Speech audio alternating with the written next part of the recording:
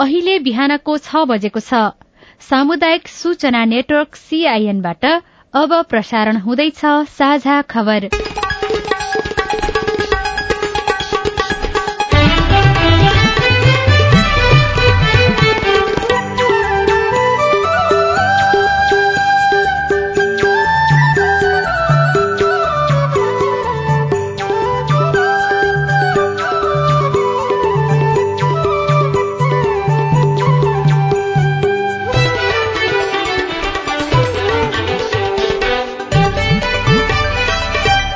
शुभ प्रभात। यो CIN को साझा खबर हो। लील प्रकाश चन्दसँगै गोविन्द खड्काको तपाईंलाई स्वागत छ। सामुदायिक रेडियोबाट देशैभरि एकैसाथ प्रसारण भइरहेको साझा खबर CINखबर.com र मोबाइल एप CIN-बाट पनि एकै सुन्न सकिन्छ। आज 2078 साल असार 6 गते आइतबार जुन 20 तारिक सन् 2021 नेपाल सम्वत 1141 ज्येष्ठ शुक्ल पक्षको दशमी तिथि। आज विश्व शरणार्थी दिवस। 13औं वर्ष प्रवेशको अवसरमा रुकुमको रेडियो सिस्नेको उत्तरोत्तर प्रगतिको शुभकामना व्यक्त गर्दै साझा खबरमा प्रमुख खबरका शीर्षकहरू। नदी तटीय क्षेत्रका 50 लाख भन्दा बढ़ी नागरिक डुबान र कटानको जोखिममा। पहिरोले तामाकोशी थुनियो, मर्स्याङदी थुनिने र बग्ने क्रम जारी। बेलम्ची परियोजना फेरि अनिश्चित। कांग्रेसमा नेतृत्वको जोड घटाउ, फेरि सभापतिमा उठ्ने देउबाको तयारी। दलीय विवादमा समाधानमुखी निर्णय दिन चुक्दै निर्वाचन आयोग। जसपा विवाद, ठाकुर पक्षले फर्जी पत्र दर्ता गरेको यादव पक्षको आरोप। कोरोना संक्रमण घट्यो तर पहाड़मा उस्तै। दुवै मात्राको खोप लगाएकामा जटिल समस्या देखिएन। निषेधाज्ञाको स्वरूप परिवर्तन गर्ने सरकारको तयारी। म्यानमारको सेनालाई हतियार उपलब्ध नगराउन संयुक्त राष्ट्र संघको आह्वान। इरानी राष्ट्रपतिमा राइसी विजयी। चीनले बच्चा जन्माउने सीमालाई आगामी 4 वर्षमा अन्त्य गर्ने। र युरोकप फुटबलमा फ्रान्ससँग हंगेरीले अंक खोस्यो। पोर्चुगलमाथि जर्मनीको शानदार जित। विश्व ओलम्पिक दिवस 5 दिनसम्म मनाइँदै।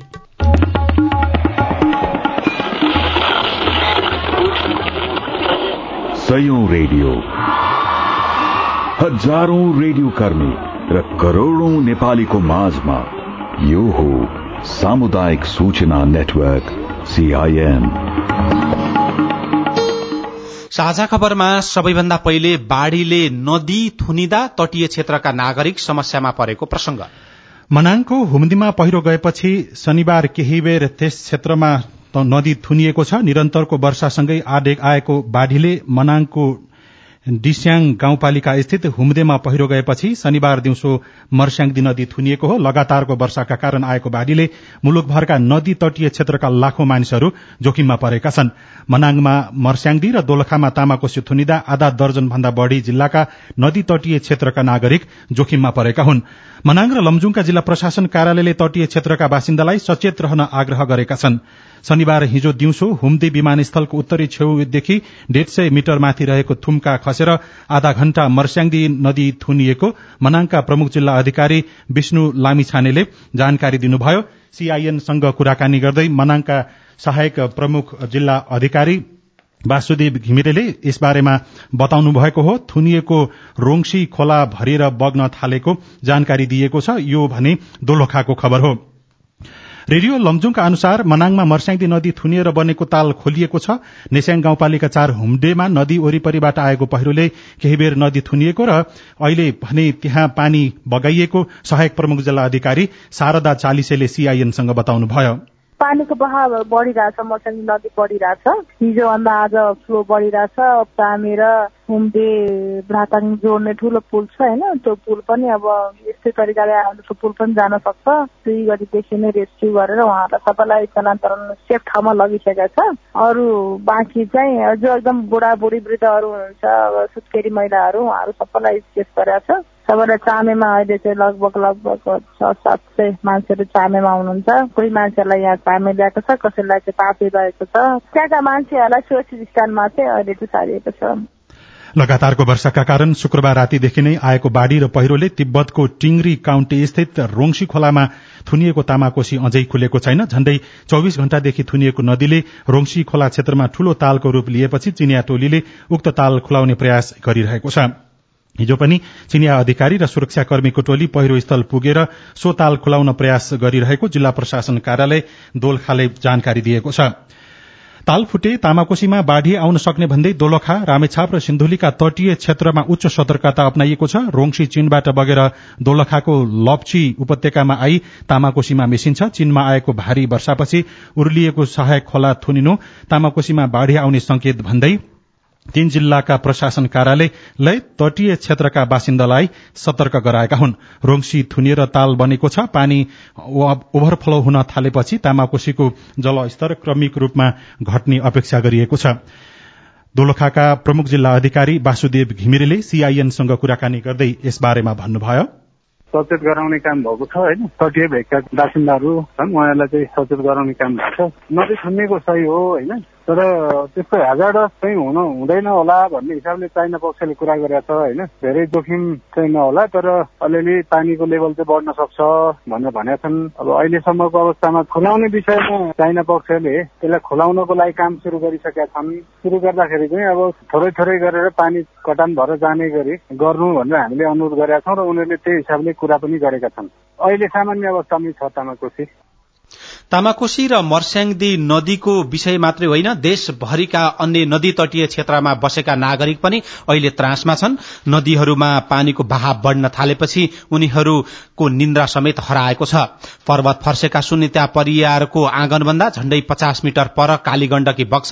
हिउँदमा ओछ्यानबाटै नदीको कलकल बगेको सुन्न सकिन्छ, तर बर्खामा पानी परुन्जेल सुनिताको 7 जनाको परिवार राम्रोसँग निदाउन पाएको छैन। हाम्रो घर चाहिँ खोलाको नजिकै छ कि सानो खोला पनि आउँछ वर्षमा घरको अड्डैबाट। अहिले पनि एकदम खतरा छ, माथिबाट पहिरो चाहिँ आइरहेछ अझै पनि। अनि घरलाई छोएको चाहिँ छैन, आयो भने चाहिँ घर सबै भत्किने सम्भावना धेरै नै छ। मेलम्ची नगरपालिका वार्ड नम्बर 11 का लक्ष्मी गौतमको परिवारको अवस्था पनि खासै फरक छैन। इन्द्रावती नदीको 100 मिटर वारी र पारी दुवैतिर उहाँको घर छ। बाढ़ीको डरले विस्थापित लक्ष्मीका पछिल्ला 1 हप्ताको भोक निन्द्रा हराएको छ। घर हेरेर बसिरहेको छु। मैले घर माथिल्लोपट्टितिर ठुलो आउने बित्तिकै मान्छे वनतिर जान्छौँ। राति चाहिँ हामी रोड नै बसिदिउँ। हिजो चाहिँ डर लागिरहेको छ नि, अब बेलुका काम गर्ने के खाने। सरकारको एकिन तथ्याङ्क नभए पनि भूगर्भविदहरूका अनुसार नेपालमा झण्डै 50 लाख भन्दा धेरै मानिसहरूको बसोबास नदी तटीय क्षेत्रमा छ। सरकारले यस विषयमा अध्ययन गरिरहेको राष्ट्रिय विपद जोखिम न्यूनीकरण तथा व्यवस्थापन प्राधिकरणका प्रवक्ता विश्वप्रकाश अर्यालले सीआईएनलाई जानकारी दिनुभयो। बस्तीका नागरिक मात्र होइन, थुप्रै आयोजनामा पनि यसपटकको बाढ़ी पहिरोले प्रभाव पारेको छ। मेलम्ची खानेपानी आयोजना फेरि अनिश्चित बनेको छ। सुरुङ मार्ग मर्मतका लागि पानी निकालेर सुरुङ खाली गरिएकै दिन बाढ़ी पहिरोले क्षति पुर्याएपछि मेलम्ची आयोजनाको पानी काठमाण्डुमा फेरि वितरणको मिति अनिश्चित बनेको हो। सिन्धुपाल्चोकको हेलम्पू गाउँपालिकामा रहेको मेलम्ची आयोजनाको बाँध, सुरुङ सड़क, मोटरेबल पुल र मुहानको संरचना गत मंगलबारको बाढ़ी पहिरोले क्षत विक्षेत पारेको छ। त्यसैगरी जलविद्युतमा 10 अर्बको क्षति समेत भएको छ। मंगलबारको अविरल वर्षाका कारण सड़क र पुल भासिएपछि चीन जोड्ने तातोपानी नाका पनि हिजोदेखि ठप्प भएको छ र सड़क सम्पर्क विच्छेद भएको छ। अब राजनैतिक प्रसंग। नेपाली कांग्रेसको महाधिवेशन मिति पटक पटक प्रभावित भइरहेको बेला शीर्ष नेताहरूले नेतृत्वका लागि तयारी शुरू गरेका छन्। केन्द्रीय समितिको शुक्रबार सम्पन्न बैठकले कार्यतालिका संशोधन गरी भदौ 16 देखि 19 गतेसम्म महाधिवेशन गर्ने निर्णय गरे लगत्तै सभापति शेरबहादुर देउबा फेरि पार्टीको नेतृत्व लिन तयारीमा जुट्नु भएको छ। कोरोना भाइरस संक्रमणका बीच महाधिवेशन हुनेमा शीर्ष नेताहरूबाटै आशंका व्यक्त भइरहेका बेला सभापति देउबाले हिजो प्रदेश 1 र 2 निकटका केन्द्रीय सदस्यहरूलाई बोलाएर 14औं महाधिवेशनमा पनि आफू नेतृत्वका लागि अघि सर्ने जानकारी गराउनु भएको हो। संशोधित कार्यतालिका अनुसार महाधिवेशन हुन्छ। सभापतिमा म फेरि उम्मेद्वारी दिनेछु, देउबालाई उद्धृत गर्दै छलफलमा सहभागी एक नेताले सीआईएनसँग भनेका छन्। प्रतिनिधि सभा र प्रदेश सभा निर्वाचनमा पार्टीले लोकप्रिय मत पाए पनि प्रत्यक्षतर्फ धेरै स्थानमा जित्न नसकेको भन्दै देउबाले आफ्नै नेतृत्वमा कांग्रेसलाई ठूलो पार्टी बनाउने दावी गर्दै आउनु भएको थियो। प्रतिनिधि र प्रदेश सभा निर्वाचनमा पार्टीले लोकप्रिय मत पाए पनि पार्टीले प्रत्यक्षतर्फको सीट धेरै जित्न नसकेको भन्दै देउबाले आफ्नै नेतृत्वमा कांग्रेसलाई ठूलो पार्टी बनाउने दावी गर्नुभएको थियो। संशोधित कार्यतालिका अनुसार महाधिवेशन हुन्छ, सभापतिमा फेरि आफै उठ्छु भनेर देउबाले हिजोको बैठकमा भन्नुभयो। तर संस्थापन इतर पक्षका नेता डाक्टर शेखर कोइरालाले भने आफूहरू पनि एक मात्रै उम्मेद्वार बनाउने गरी छलफलमा रहेकाले देउबालाई त्यति सजिलो नहुने सीआईएनसँगको कुराकानीमा टिप्पणी गर्नुभयो। होइन हामीहरू पनि मिलेरै जान्छौँ होइन, गर्दैछौँ, दावेदारहरू छौँ, घटाउँदै लग्छौँ। कतिजना हुन्छ हेरौँ, एकजना मात्रै भयो भने राम्रो। त्यही त, त्यो मिल्नको लागि कति सम्भावना छ छैन गर्छौँ, कोसिस गर्दैछौँ नि, त्यस्तो के भयो। हामीहरूको भेटघाट भइरहेको छ, कोसिस हुँदैछ, हुन्छ, मिल्छ, एउटै क्यान्डिडेट हुन्छ। त्यसो हुँदाखेरि चाहिँ त्यो शेखर कोइरालाको रूपमा आउनुहुन्छ कि अरू जोसुकै पनि आउन सक्ने सम्भावना हेरौँ न कसरी आउँछ, कसले कसरी गर्नुहुन्छ होइन। हजुर, म मात्रै त होइन नि, म पनि दावेदार हो, म मात्रै त होइन नि, अरूहरू सबैसित सल्लाह गर्नुपर्छ। उहाँ त पार्टी सभापति हो, उहाँले कसैलाई सोध्नै परेन, हामीले त सोध्नु पर्यो नि, सबैले एक दुसरासित सल्लाह गर्नुपर्छ। नेपाली कांग्रेसमा नेतृत्वको होडबाडी चलिरहेको छ, तर जनता समाजवादी पार्टीमा भने पार्टीको आधिकारिकताको विषय पेचिलो बनेको छ। पार्टीको उपेन्द्र यादव पक्षले पार्टीका अध्यक्ष महन्त ठाकुरले कृत्य जालसाँसी गरी निर्वाचन आयोगमा फर्जी पत्र दर्ता गरेको आरोप लगाएको छ। जसपा अध्यक्ष ठाकुरले निर्वाचन आयोगलाई 2077 पुस 7 गतेको बैठकबाट कार्यकारिणी समिति हेरफेर, प्रमाणीकरण र पार्टीको आधिकारिकता पत्रचारको अधिकार आफूलाई दिएको माइनुट सहितको पत्र दर्ता गराउनु भएको थियो। सीआईएनसँग कुराकानी गर्दै यादव पक्षका नेता प्रदीप यादवले हुँदै नभएको निर्णयलाई निर्णय भनी ठाकुरले निर्वाचन आयोगमा झुटो विवरण पेश गरेको आरोप लगाउनुभयो। खास गरेर केपी ओली जुन सञ्जाल विघटन गरेर प्रतिगमन चाहिँ गरेको थियो, त्यसको विरुद्धमा जसपाले औपचारिक रूपमा देशभरि आन्दोलन गर्ने, हरेक ठाउँमा नेताहरू खटाउने, त्यसको लागि चाहिँ जसपाले बैठक गरेको थियो। त्यो माइनटलाई, त्यो लेखेको माइनटलाई छोपेर जाली र फर्जी काम गर्नुभएको मोहनजी। अब निर्वाचन आयोगले त्यो पत्रहरू हेर्छ र तपाईँहरूको यदि आधिकारिकताको विषयमा टुङ्गो लगाएन भने तपाईँहरू के गर्नुहुन्छ? होइन, आधिकारिकता विषयमा टुङ्गो लगाउनै पर्छ कि त कार्यकारिणीलाई बोलाउनु पर्यो, निर्वाचन आयोगले शनाखत गराउनु पर्यो। अब त्यो नियमभन्दा बाहिर जान मिल्दैन निर्वाचन आयोगले। त्यसैले हामीले विश्वास छ कि 15 दिनको एउटा प्रावधान छ, 15 दिन कटेर निर्वाचन आयोगले हामीले जान्छ र बोलाउँछ र बोलाइसकेपछि हामीले पूरा कार्यकारिणी समितिको सदस्य समेत निर्वाचन आयोगमा परेड गर्छौं, शनाखत गर्न जान्छौं र मोहन ठाकुरको जुन कृत्य जालसाजी काम छ त्यसको त्यो दिन अन्त हुन्छ भन्ने हामी विश्वास छ। निर्वाचन आयोगले भने जसपा सहित राजनीतिक दलभित्रको विवादलाई समाधानमुखी निर्णय नदिँदा आयोगको काम कारबाही विवादित बन्न थालेको छ। संविधान निकायप्रति सार्वजनिक आलोचना समेत बढ़ाएको छ। पछिल्लो पटक जनता समाजवादी पार्टीको आन्तरिक विवाद किनारा लाग्ने गरी आयोगले निर्णय दिन सकेन। यसअघि नेकपाको सन्दर्भमा पनि विवाद ज्यूका त्यौं रहने गरी आयोगले निर्णय गरेको थियो।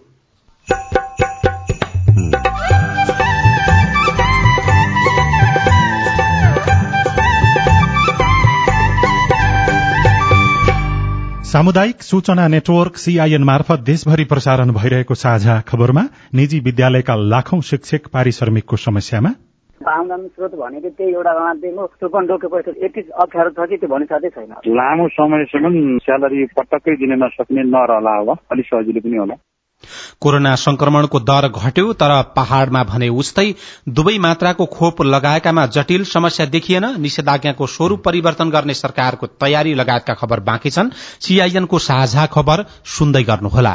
कोरोनाबाट मात्र नभई मौसम परिवर्तनका कारण बालबालिकामा रुगाखोकी लाग्ने, ज्वरो आउने जस्ता समस्याहरू पनि देखिएका हुन सक्छन् भनी यस्ता लक्षणहरू देखिए लापरवाही नगरी तत्कालै स्वास्थ्य परीक्षण वा पीसीआर टेस्ट गराउनुहोस्, किनकि यी कोरोनाका लक्षण पनि हुन सक्छन्। जनहितका लागि राष्ट्रिय स्वास्थ्य शिक्षा सूचना तथा संचार केन्द्र र प्लान इन्टरनेशनल नेपालद्वारा प्रसारित सन्देश। शरीर हुन्छ अङ्ग भङ्ग जसले तेजाब छर्छ, ती व्यक्तिले कानुन दण्ड भोग्नै पर्छ। तेजाब हानि शरीरका संवेदनशील अङ्ग, क्षति नष्ट गरी जसले बाँच अङ्ग भङ्ग। 20 वर्ष जेल 10 लाख क्षतिपूर्ति भर्छ। तेजाब हानि जसले मानवीय क्षति गर्छ, तेजाबको कारणबाट पीडितको ज्यान गए, पीडकलाई हुन्छ ज्यान मारेको सजाय। कसुरदारलाई कारबाही पक्का पक्की हुन्छ, घटना हुन साथै पहिले उजुर गर्नु पर्छ।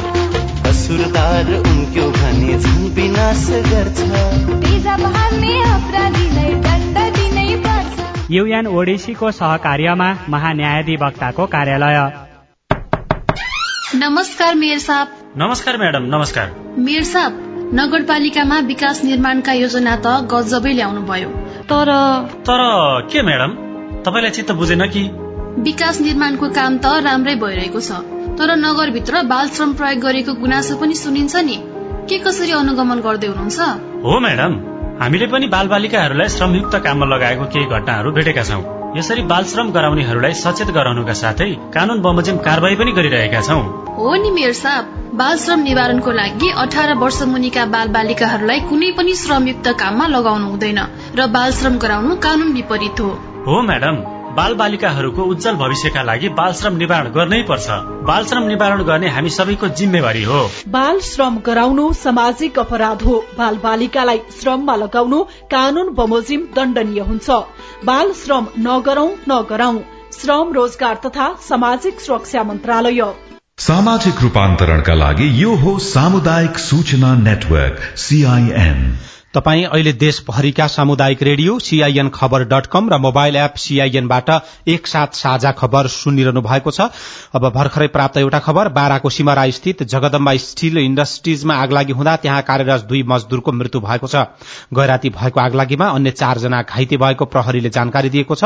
भारत बिहार पश्चिम चम्पारणका 40 वर्षका प्रदीप गौड र 45 वर्षका रामनाथ महतोको घटनास्थलमै मृत्यु भएको हो। 6 जना मजदूरले बिल्डिङको काम गरिरहेका बेला अचानक आगलागी हुँदा 2 जनाको घटनास्थलमा मृत्यु भएको र अन्य 4 जना घाइते भएकोमा 2 जनालाई उपचारका लागि काठमाडौँ पठाइएको, 1 जनाको वीरगंज स्थित वैध अस्पतालमा उपचार भइरहेको र 1 जनाको अवस्था सामान्य रहेको सिमराका प्रहरी नायब उपरीक्षक दीपक श्रेष्ठलाई उद्धृत गर्दै रेडियो सिमरा बाराले खबर पठाएको छ।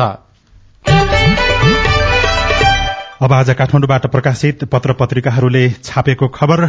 अन्नपूर्ण पोस्ट दैनिकले निषेधाज्ञा अघि कोरोना संक्रमितको अस्पतालमा चाप थामिन सक्नु रहेको र अहिले संक्रमण दर घट्दै गएको खबरलाई प्रमुख बनाएर छापेको छ।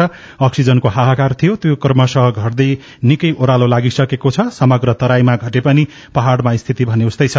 500 भन्दा बढ़ी सक्रिय संक्रमित भएका जिल्लामा सुदूरपश्चिमका 6 वटा मध्ये 4 पहाड़ी छन्। उक्त प्रदेशका पहाड़ी जिल्ला डडेलधुरा, बैतडी, अछाम र डोटीमा 500 भन्दा बढ़ी संक्रमित उपचारार्थ रहेको स्वास्थ्य मन्त्रालयले जनाएको छ। प्रदेश 1 मा उदयपुर, शंखुवासभा, ओखलढुङ्गा, पाँचथर र खोटाङमा संक्रमित बढ़ेका छन्। मन्त्रालयका अनुसार यी जिल्लामा 200 भन्दा बढ़ी संक्रमित छन्। घना जनसंख्या रहेका मोरङ, सुनसरी र झापामा भने 500 भन्दा बढ़ी नै रहेको पाइएको छ।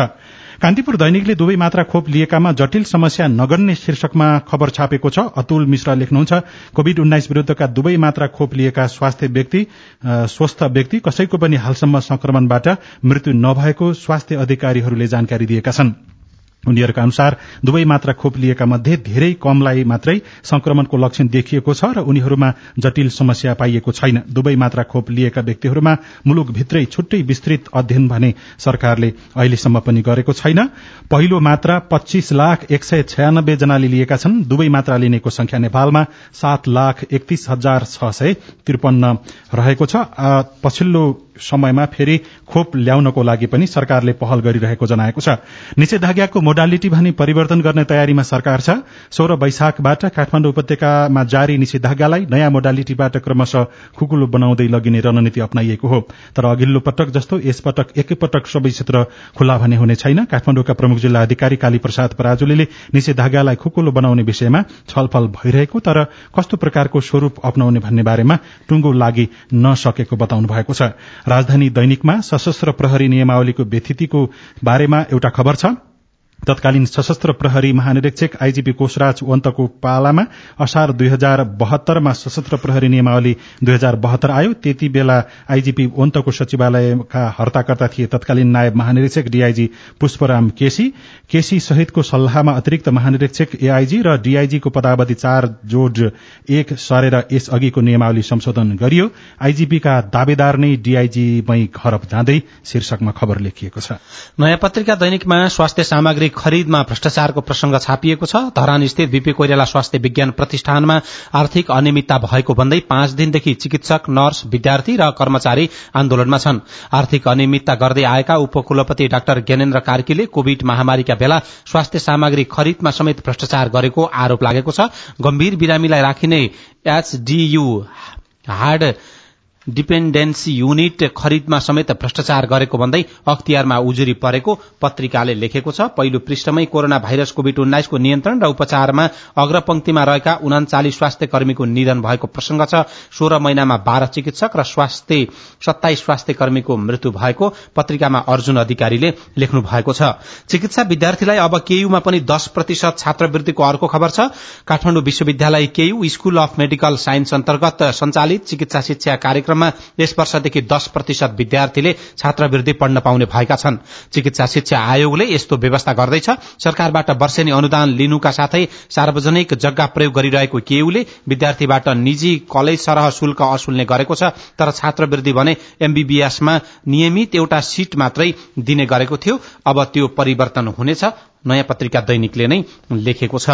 अन्नपूर्ण पोस्ट दैनिकको पहिलो पृष्ठमा 5 दिन भोग तिर्खै ओडारमा शीर्षकको खबर छ। चौपाया चराउन गएका बेला ठूलो हावाहुरी आएपछि हराएका 7 जना जाजरकोटमा सकुशल फेरा परेका छन्। जाजरकोटको कुसे गाउँपालिकाको जलजला पाटन क्षेत्रमा उनीहरू एकाएक सम्पर्क विहीन भएका थिए। उनीहरू ओडारमा बसिरहेको र भोकभोकै रहेको अवस्थामा प्रहरीले फेला पारेको पत्रिकाले लेखेको छ।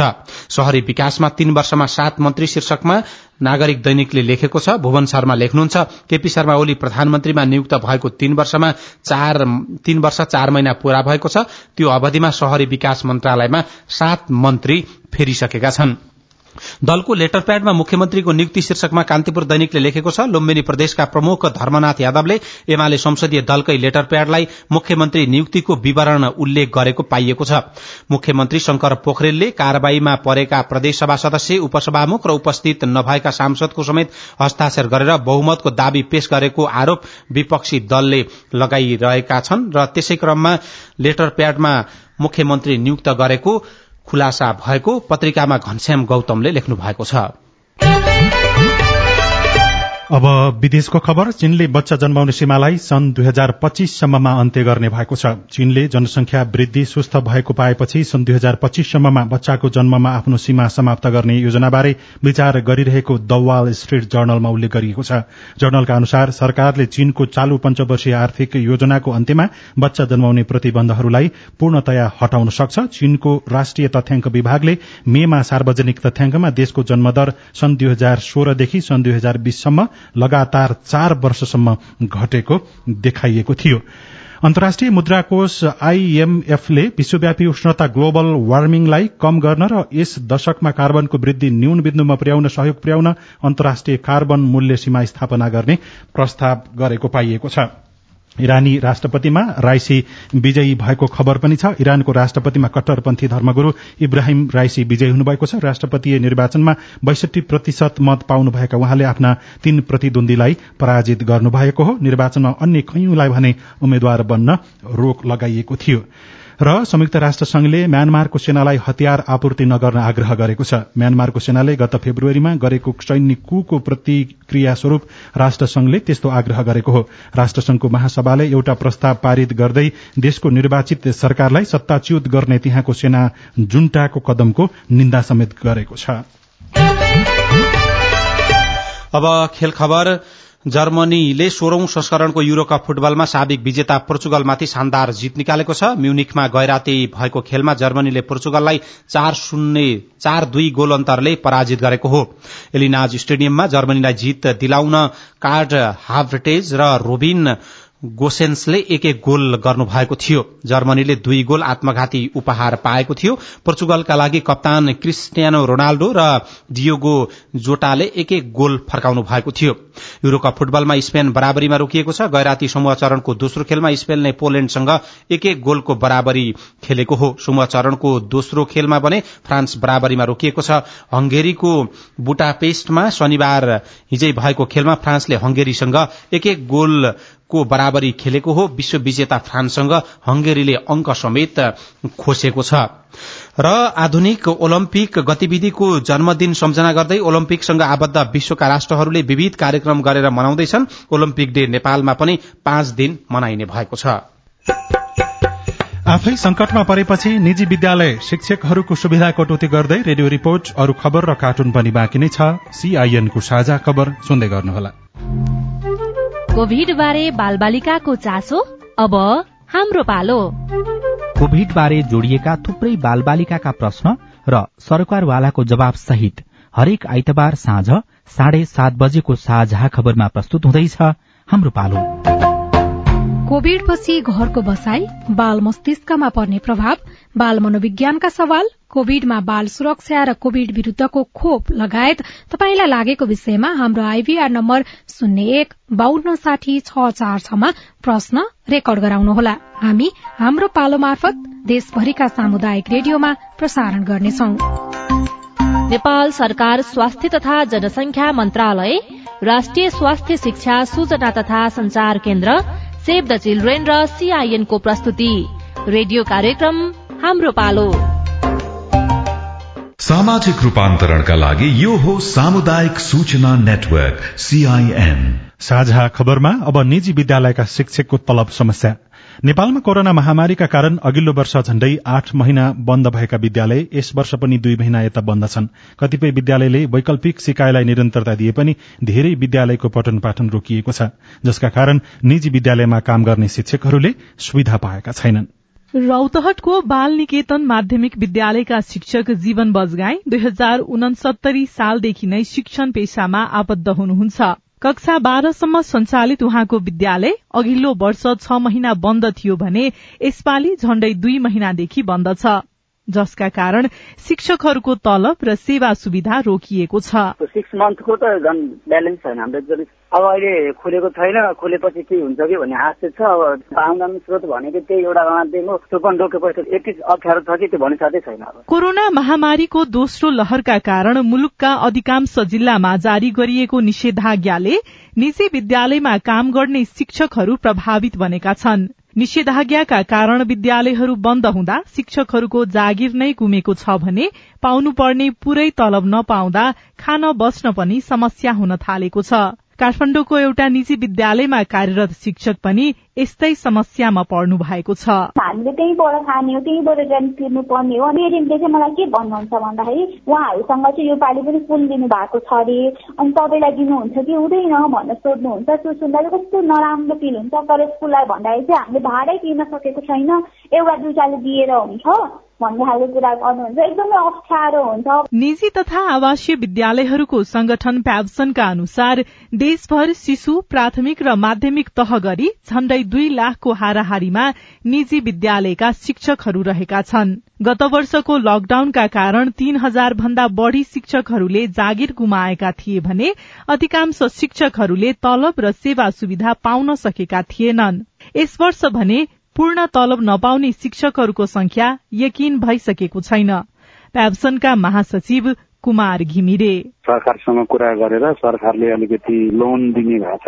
यो चाहिँ व्यावसायिक निरन्तरता कर्जा भन्ने, त्यो चाहिँ अब इलिजिबल विद्यालयहरूले त्यसरी लोन सुविधा प्राप्त गर्छन्। र अब यो असार 1 गतेबाट अलिकति भर्नाको प्रक्रिया शुरू भएको हुनाले अब लामो समयसम्म स्यालेरी पटक्कै दिन नसक्ने नरहला, अब अलिक सजिलो पनि होला। विद्यार्थीसँग अनलाइन अध्यापन गराए बापत शुल्क लिने तर शिक्षकलाई नदिने गुनासो शिक्षकहरूको छ भने सहुलियतको व्यवस्था गरिदिन सरकारसँग निजी विद्यालयको माग छ। संघ सरकारले निजी शिक्षकको समस्यालाई कसरी समाधान गर्छ भन्ने प्रश्नमा शिक्षा विज्ञान तथा प्रविधि मन्त्रालयका प्रवक्ता दीपक शर्मा भन्नुहुन्छ।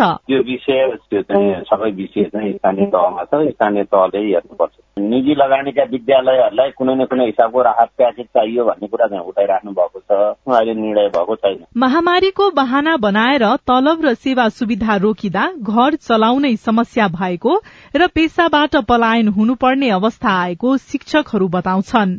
अर्कोतर्फ सामान्य अवस्थामा एउटै विद्यालयमा 60 जनासम्म शिक्षक राख्ने विद्यालय अहिले 10 देखि 20 जना शिक्षकमा खुम्चिएका छन्, जसले विद्यार्थी सिकाइ प्रक्रिया र गुणस्तरमा प्रभाव पार्ने विज्ञहरूको भनाइ छ। स्नेहा कर्ण, सीआईएन, काठमाडौँ। यो रिपोर्टसँगै हामी साझा खबरको अन्त्यमा आइपुगेका छौं। सामुदायिक रेडियो प्रसारक संघद्वारा संचालित सीआईएनको बिहान 6 बजेको साझा खबर सक्नु अघि मुख्य खबर फेरि एकपटक। नदी तटीय क्षेत्रका 50 लाख भन्दा बढ़ी नागरिक डुबान र कटानको जोखिममा, पहिरोले तामाकोशी थुनियो, मर्स्याङ्दी थुनिने र बग्ने क्रम जारी, बेलम्ची परियोजना फेरि अनिश्चित। कांग्रेसमा नेतृत्वको जोड़ घटाउ, फेरि सभापतिमा उठ्ने देउबाको तयारी, दलीय विवादमा समाधानमुखी निर्णय दिन चुक्तै निर्वाचन आयोग, जसपा विवाद, ठाकुर पक्षले फर्जी पत्र दर्ता गरेको यादव पक्षको आरोप। कोरोना संक्रमण घट्यो तर पहाड़मा उस्तै, दुवै मात्राको खोप लगाएकामा जटिल समस्या देखिएन, निषेधाज्ञाको स्वरूप परिवर्तन गर्ने सरकारको तयारी।